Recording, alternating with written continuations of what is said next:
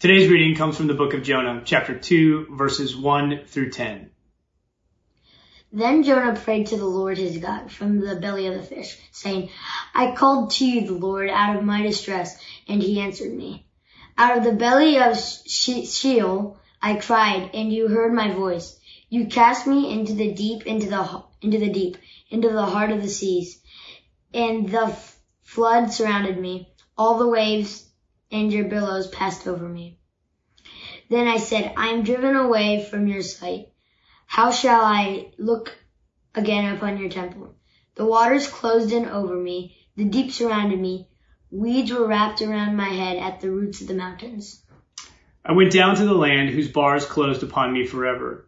Yet you brought up my life from the pit, O Lord my God. As my life was ebbing away, I remembered the Lord, and my prayer came to you into your holy temple. Those who worship vain idols forsake their true glory. But I, with the voice of thanksgiving, will sacrifice to you. What I have vowed, I will pay. Deliverance belongs to the Lord. Then the Lord spoke to the fish, and it spewed Jonah out upon the dry land. This is the word of God for the people of God. Thanks be to God. One of the jobs of a pastor when teaching is to help people make connections between a Bible story and their own lives. Well, today's story takes place in the belly of a fish. So thanks for dropping by. We'll see you next week. Now, if that's the only way we think of Jonah chapter 2, that it takes place in the belly of a fish, we probably won't make any connections. But you know what's really happening here? What's really happening in this moment is that Jonah is dealing with the consequence of his sin and his disobedience. Jonah chapter 2 is a beautiful, poetic passage, in part because of the deep humanity it reveals and the power of God's forgiveness. There are a number of things to contemplate in this passage, but here's the first thing I think we have to pay attention to. Jonah was in the belly of the fish because he had been disobedient. And so one question for us is, are there places in our lives where we too have been disobedient? There are ways that even in this very moment, I'm running from God. Well, what does that look like? I think there are primarily three ways that we tend to run from God. The first way we tend to run from God is very simply by running from a relationship with Jesus Christ in the first place. And for some people, running from that relationship is based on cosmic objections.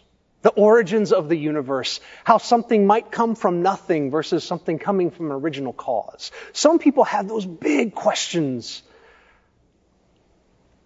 But most people that I've interacted with,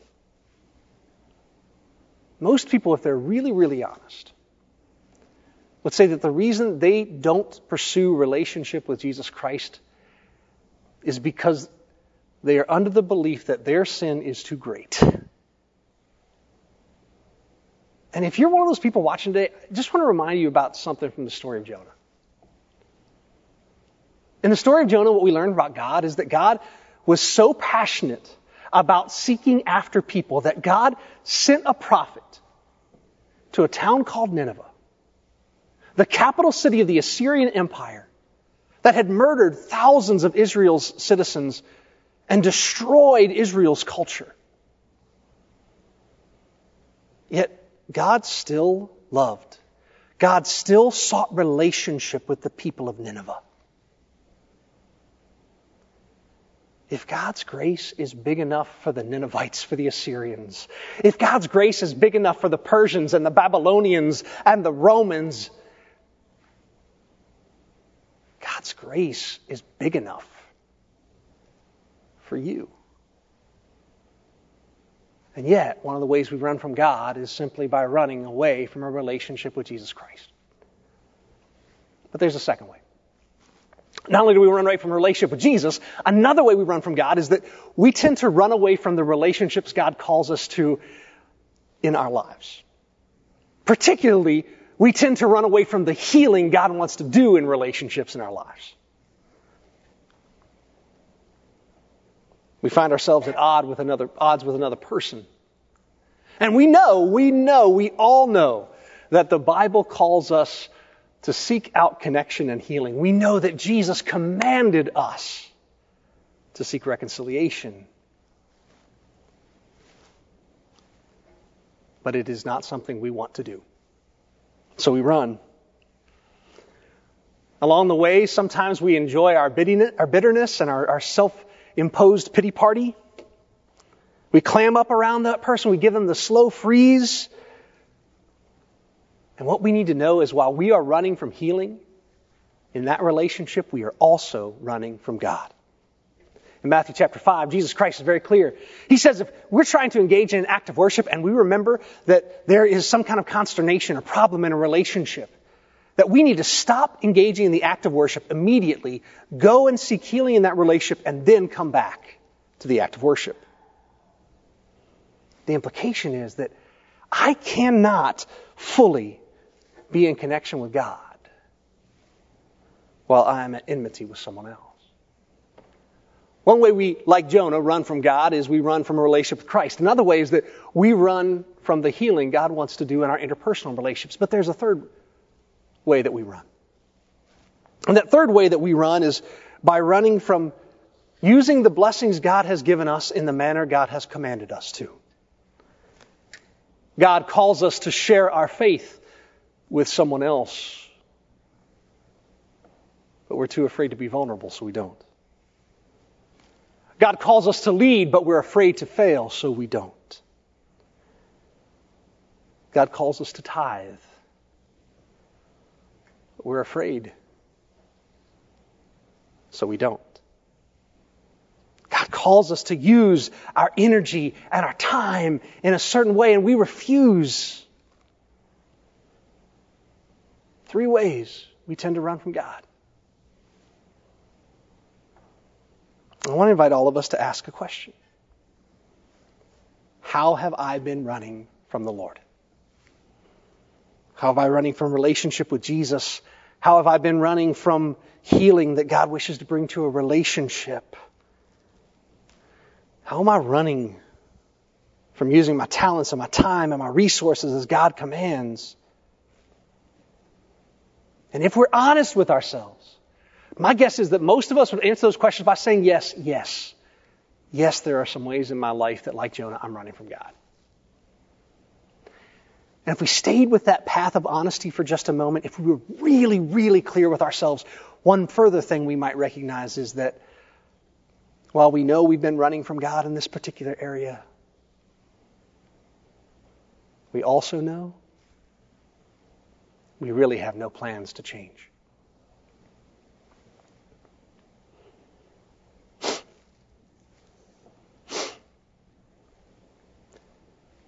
Can you smell the fish coming? Leonard Sweet tells an interesting story about a tribal custom in the Native American community. He says one tribe of Native Americans had a unique practice for training their youngsters. On the night of a boy's 13th birthday, he was placed in a dense forest to spend the entire night alone. Until that moment, he'd never been away from the security of his family and his tribe. But on this night, he was blindfolded and taken miles away. When the blindfold was removed, he was in the middle of a thick wood by himself all night long. Imagine what that must have felt like for a young child in the middle of the woods. Every time a twig snapped, no doubt he visualized a fierce animal somewhere nearby. Every time an animal howled, he imagined a wolf leaping out of the darkness. Each time the wind blew, he wondered what more sinister sound it masked. It must have been terrifying for him. Well, after what seemed like an eternity, the first rays of sunlight entered the interior of the forest, and looking around, the boy saw flowers and trees and the outline of a path. Then, to his utter astonishment, he beheld the figure of a man standing just a few feet away, armed with a bow and arrow. It was the boy's father. And the father had been there all night long. The boy felt alone and distant, but his father was watching over him the entire time. In the same way, our Father in heaven strives to protect us. God is there caring for us as our hedge of protection at all times. God seeks to protect us especially from ourselves, church. Because the Lord loves us too much to allow us to miss the blessings that God has in store. So, just like what happens in the story of Jonah, when we find ourselves sailing in the wrong direction, God often sends a fish our way, a disruption, a pause, a crisis. And while it may not feel like it, when God sends the fish, it's actually a blessing. That's not often how we think about disruptions or crises in our lives.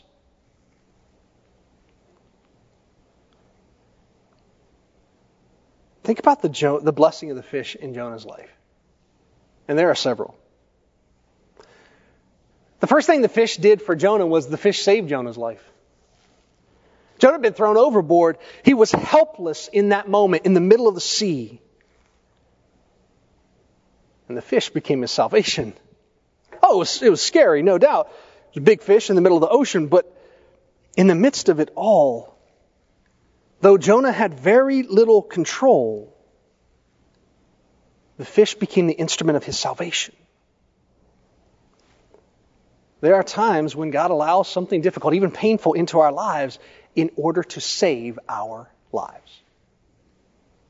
But that's not all. Not only did the fish save Jonah's life, another thing the fish did was the fish got Jonah on the right path. Jonah had been going in the wrong direction. And the fish got him going in the right direction. Imagine if God had allowed Jonah to pursue this journey all the way to the city of Tarshish in Spain. What would Jonah's life have been like? We talk often about the call of God on our lives, that we were created with purpose, and Jonah would have found himself 2,500, 3,000 miles away from where he was supposed to be. Worse than that, he'd have found himself disconnected from his purpose. The fish saved Jonah's life, but the fish also saved Jonah's mission. Even that is not the most important thing. There's a third gift the fish gives to Jonah. The fish created space for the prophet to have one-on-one time with the Creator. If you've got your Bibles, I want to invite you to open them with me to Jonah chapter 2. Look here in verse 1. Then Jonah prayed to the Lord his God from the belly of the fish, saying, I called to the Lord out of my distress, and he answered me. Out of the belly of Sheol I cried, and you heard my voice. Here's the first thing we got to see in this passage, this psalm. What we find is that Jonah is desperate. He's desperate. There's a real honesty to his location. That word, out of the belly of Sheol, I cried. The best correlation to the word Sheol in Hebrew into English, the best translation is that Sheol is basically tantamount to what we would think of as hell. Jonah is crying out to God saying, I felt as if I was in a living hell. I cried out to you and you heard my voice. Look what comes next. In verse 6. Jonah says at the end of verse 6, You brought up my life from the pit, O Lord my God. You brought my life up from the pit, O Lord my God. If you're a note taker, write down Jonah chapter 2 verse 6b. You brought my life up from the pit, O Lord my God. Brothers and sisters, this is the heart of praise for every believer in Christ. Oh God, you brought my life out of the pit. And it doesn't matter what pit we find ourselves in, God can bring us out of it. But even if God doesn't immediately bring us out of the pit, some amazing things can happen in the pit. Look at verse 7. As my life was ebbing away, I remembered the Lord, and my prayer came to you in your holy temple. Those who worship vain idols forsake their true loyalty, but I, with the voice of thanksgiving, will sacrifice to you. I, with thanksgiving, will sacrifice to you. Remember, where was Jonah when he makes this vow? So great is the power of relationship with our God that even when we find ourselves in the belly of the beast, at the bottom of the ocean, in the deepest valley of creation, our God's presence is enough in that moment to inspire praise. You know what heaven is, church? Heaven is not about streets that are made out of gold or gates fashioned from pearls. Heaven is about the unfiltered presence of God. It can be in the clouds above or the belly of a beast below, but what Jonah learned in the fish wasn't just that he was loved. Jonah learned what it was to be fulfilled. But if the Lord our God is with me, it doesn't matter where I am, in the belly of the fish or in the capital city of my enemies, I am filled with praise and thanksgiving. And look at this last section. I, with the voice of thanksgiving, will sacrifice to you. What I have vowed, I will pay. Deliverance belongs to the Lord. What I have vowed, I will pay. Deliverance belongs to the Lord. The fish saved Jonah's life. The fish saved Jonah's mission.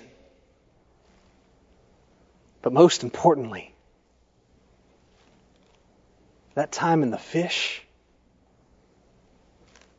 saved Jonah's soul by connecting him once more to the thing he truly needed. Our God.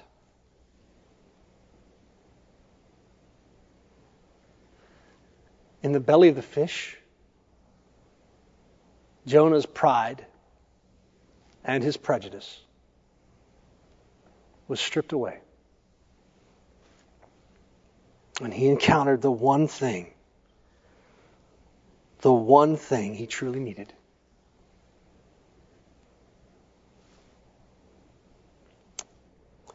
We all run at times. And when we run in the wrong direction, God will often send a fish our way. A crisis, a storm. And we can spend our lives angry about it. Or we can see it for what it is. A father watching over his children.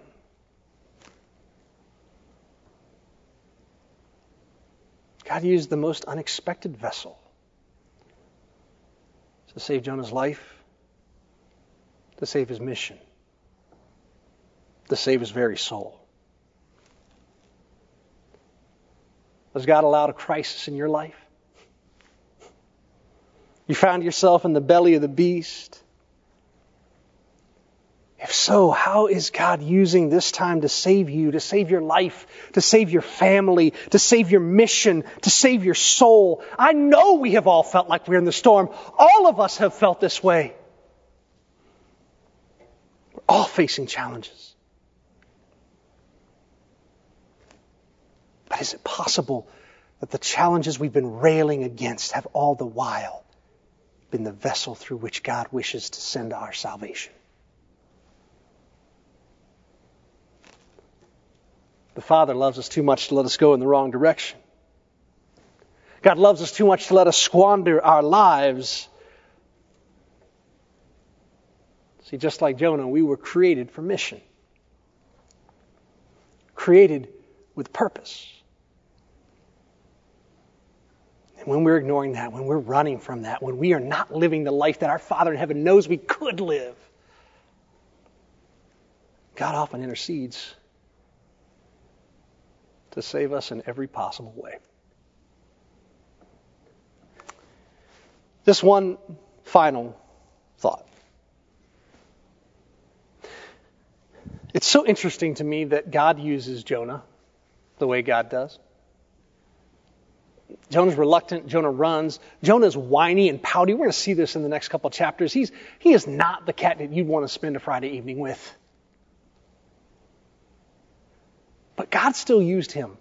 As flawed and imperfect as Jonah was, God used him to help save an entire nation of people. And God can use you and me too. And this week, God did. This week, over 300 people ran in our 10th annual Go for Bow race. 24 of those people ran from the Child Reintegration Center in Bow, Sierra Leone.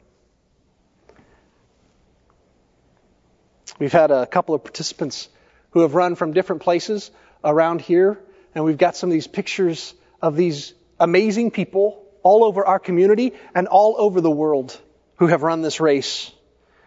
People who have run in Spain, Grenada, Denmark, Great Britain, and in exotic places like Oklahoma and Ohio and West Virginia and Pennsylvania and North Carolina and Florida and Alabama. One Ebenezer small group has this history of going on vacation together, and they actually ran Go for Bow at the Outer Banks this week. But I wanted to show you one really, really cool picture. This picture was taken in Spain. Someone connected to Helping Children Worldwide, the beneficiary of the work that we do with Go for Bow. And it's really cool that this person ran the race in Spain. I love that, I love that, I love that. But here's what's even cooler. As they're crossing this finish line, the ship that's in the background of this picture is the USS Africa Mercy. And if you'll remember, of course, one of the great parts of our efforts in Bow, Sierra Leone have been to stand up and support Mercy Hospital on the continent of Africa. We've all made mistakes in our lives. Every one of us. We've made mistakes in our lives, but even when we run from God, the Lord isn't through with us. Because our mission isn't yet complete. We can still be the ones who help God rescue the world. This race changes people's lives. This year we crested $300,000 in donations through Go for Bow to this race for this amazing purpose. I shared with you last week just briefly about the depth of impact that being at the Child Reintegration Center and Mercy Hospital had in my life. And I told you then, and I'll say it once more, I've never been more proud as a pastor than I was when I was walking through the corridors of Mercy Hospital. Never been so proud to be the pastor of a people. Thank you, Ebenezer Church, for coming together to make a difference. We all run away. All of us do. All of us do. But our mission isn't finished yet. And sometimes, when we're going in the wrong direction, God is going to send that fish.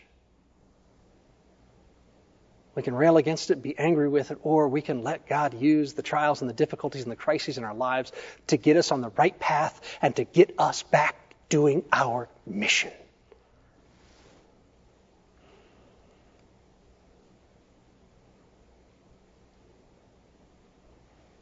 Together, people called Ebenezer have been part of being the beacon of hope to one of the poorest countries on the earth. And that's prophetic. God did this through us and people like us. And God will do it again. So long as we remember that our salvation comes from the Lord. So what are you still doing in the belly of that fish? Church, there's work to do. Would you pray with me?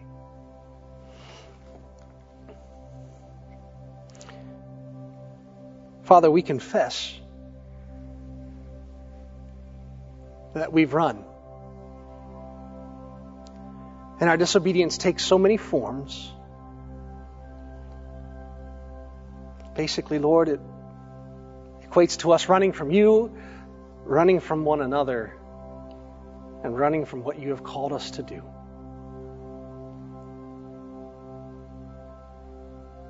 Forgive us, O Lord. Help us to recognize that the moments in our lives that you have allowed a storm, a big fish, to save us, to move us towards the mission, to rescue our very souls. And God, we thank you that you use people like us, people like Jonah, people who are imperfect servants to do the most amazing things. And we pray now together for the people of Sierra Leone and the women and men in Bo. We pray for the staff at Mercy Hospital and the Child Reintegration Center. We pray for the children whose lives are nurtured and families whose lives are nurtured. And we thank you for the opportunity to make a difference in this world. Thank you, gracious God, for your many, many blessings in our lives. Help us to follow wherever you will lead. In Christ's name, amen.